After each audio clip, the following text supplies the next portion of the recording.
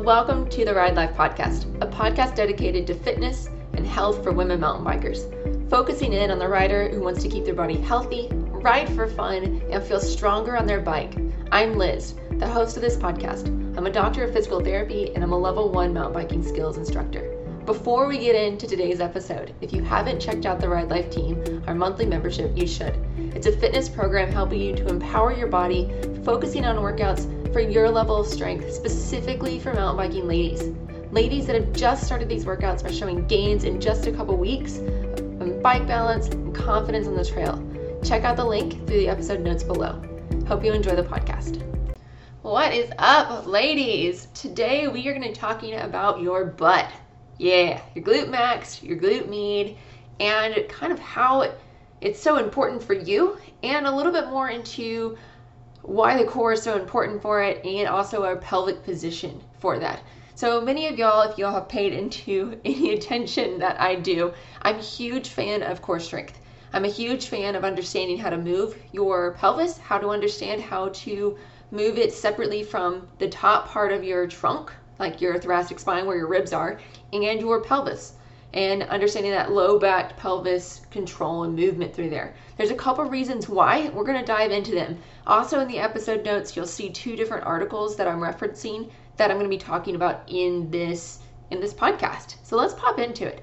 So as we look, and I also did a video in the Facebook, Not My Ladies Facebook group about quad dominance, and it's so prevalent. It causes really big issues for us as ladies and mountain bikers, and we need to learn how to add in other muscle groups for that. So with that in mind, it means that you need to use your butt more. Well, if we need to use our butt more, then we need to figure out, one, what exercises use our butt a little bit more, but even more before that is, how do we get our butt to activate better?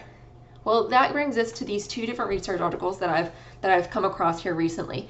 And it was how to increase we looked at surface EMG, or basically like how much activation they're getting in the glute max and the glute med in these 2 different exercises, and what pelvic position makes that activation more intense or stronger.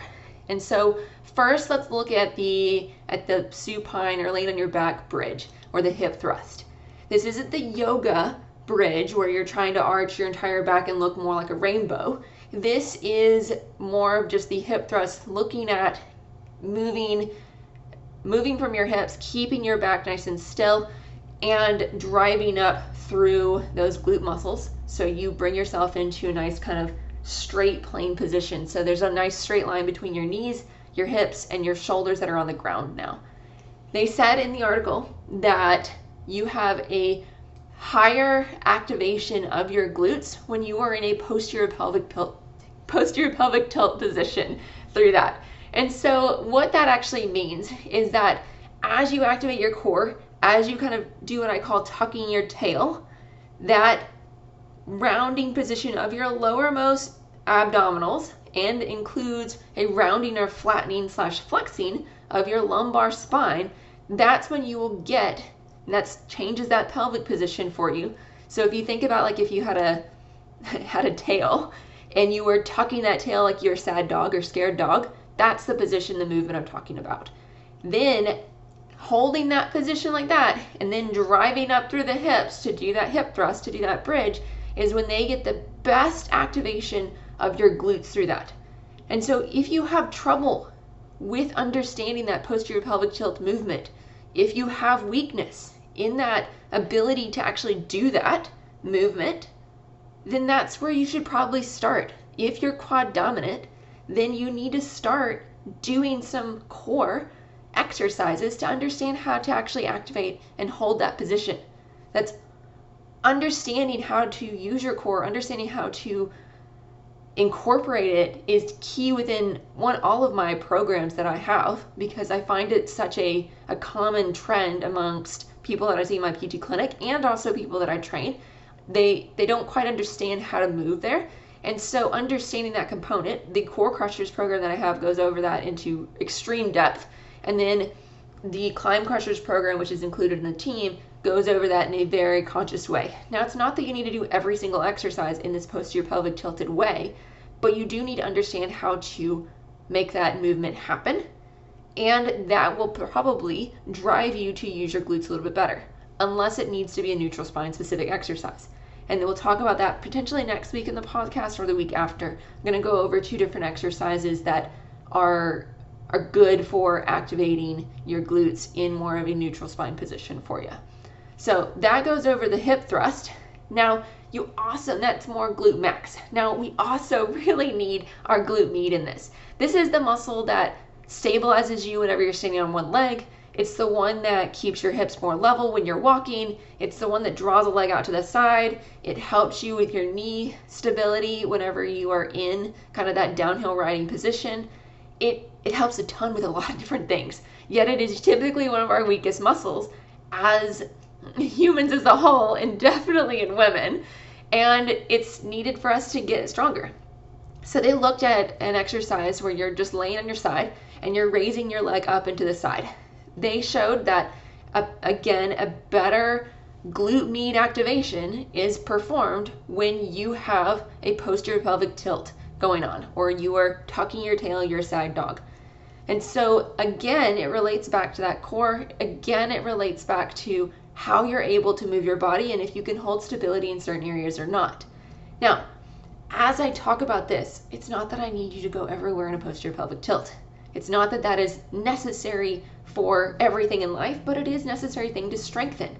And it can help you with specific exercises that you need to be doing on and off the bike to get stronger, to help break some of these patterns. If you missed my quad dominance talk, I'll put the link also in the episode notes because I did it on Tuesday of this week. So to make sure that y'all check it out, listen to it. It's a ton of good information through that, and just ties into how much a needed program for us as ladies, for us as mountain bikers is, and a little bit of the background of why I created the programs that I did through it. So as you're looking at increasing your glute strength, as you're looking at targeting, as you're looking at trying to activate those guys better, think about that posterior pelvic tilt. The reason why these kind of things correlate back is that if you do not hold your trunk still to move at your hips better, which will create a better hip extension, aka glute max, or hip abduction, where you're bringing your leg to the side, where you're using your glute med, then you will use your back muscles for this.